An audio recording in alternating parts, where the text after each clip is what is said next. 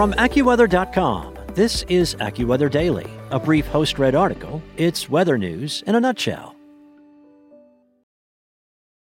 Without the ones like you, who work tirelessly to keep things running, everything would suddenly stop.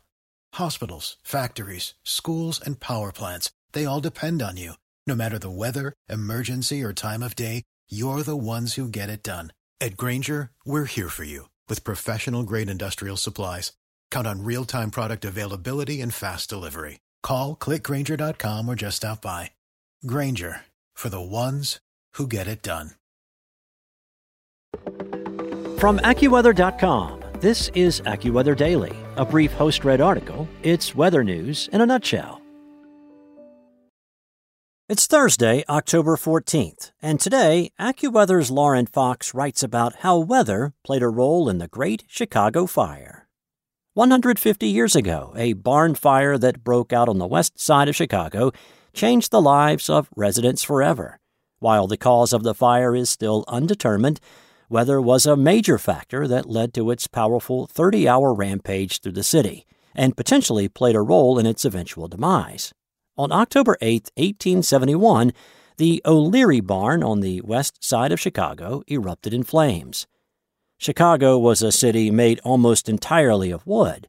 Carl Smith told AccuWeather senior TV weather broadcaster Adam Del Rosso on a recent episode of AccuWeather Prime. It was very, very fire-prone. Smith, who is a historian and author of Chicago's Great Fire, told Del Rosso that the city had faced a very dry summer before the fire erupted, a factor that had a significant role in the destruction and loss of life that followed. In Chicago, weather patterns can change dramatically depending on wind direction. A southwest wind often brings in air from land and can keep temperatures high and the weather dry, while a wind from the northeast often brings air from the Great Lakes into the city, which can have a cooling effect. The winds in Chicago on the day of the fire were coming from the southwest, and the temperature in the city that day was in the 80s, which is unseasonably warm for early October. "We don't know for sure how it started," Smith said. "The remarkable thing is how an ordinary small fire could burn down a whole city, and the wind played a large role in that."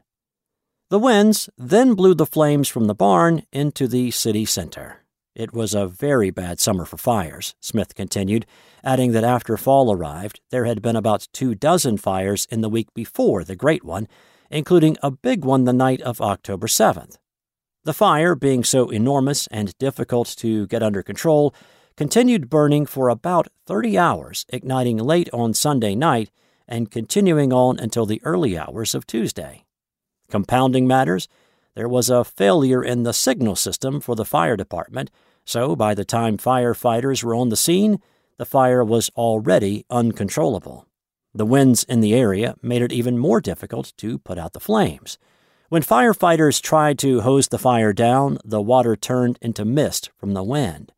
The superheated air sent big chunks of burning Chicago up into the air, and then the wind blew them farther ahead, landing on these wooden buildings throughout the city, starting other fires, which then went their own different ways and then recombined, Smith explained. The fire was so unmanageable, Smith said the firefighters were unable to put it out at all, and it ended up burning itself out. On Tuesday morning, the weather finally began to cooperate as well when rain started to fall. Some 300 people died, which Smith said was remarkable considering the size of the fire and the population of Chicago at the time, around 300,000. The infrastructure of the city was not as successful at surviving, however. About one-third of the buildings in Chicago, roughly 18,000 structures, were destroyed in the Great Chicago Fire. Weather continued to be a challenge for Chicago when it came time to rebuild. Winter was approaching, and mixing cement and mortar is more difficult to do in cold weather. The most remarkable thing in many ways is after the city burnt is how quickly it was rebuilt, Smith said. The fire had such a lasting impact on the city of Chicago that one of the 4 stars on the city's flag represents the fire. Chicago was very slow to take meaningful fire prevention steps. It was not a particularly safe city, Smith explained. Eventually, Insurance companies refused to insure for fires in the city until officials took steps toward fire prevention, which pushed Chicago to finally take those needed steps. Basically, the history of fire prevention is the reaction to one fire after another, Smith said. But we see many things. We see better exits. We see wider streets, Smith said. We see obviously better manufacturing of stoves and heaters. Smith said the lessons of that terrible tragedy 150 years ago echo in modern life. Fire prevention is very much a work in progress, he said, and something we have to keep our eye on all the time. That's it for today. For your local weather at your fingertips, download the AccuWeather app or visit AccuWeather.com. Want to learn how you can make smarter decisions with your money? Well, I've got the podcast for you. I'm Sean Piles, and I host NerdWallet's Smart Money Podcast. Our show features our team of nerds, personal finance experts in credit cards, banking, investing, and more. And they'll help you make the most of your money while cutting through the clutter and misinformation in today's world of personal finance. You'll get clarity on strategies to help you build your wealth, invest wisely, shop for financial products, and plan for major life events. Listen to NerdWallet's Smart Money Podcast wherever you get your podcasts.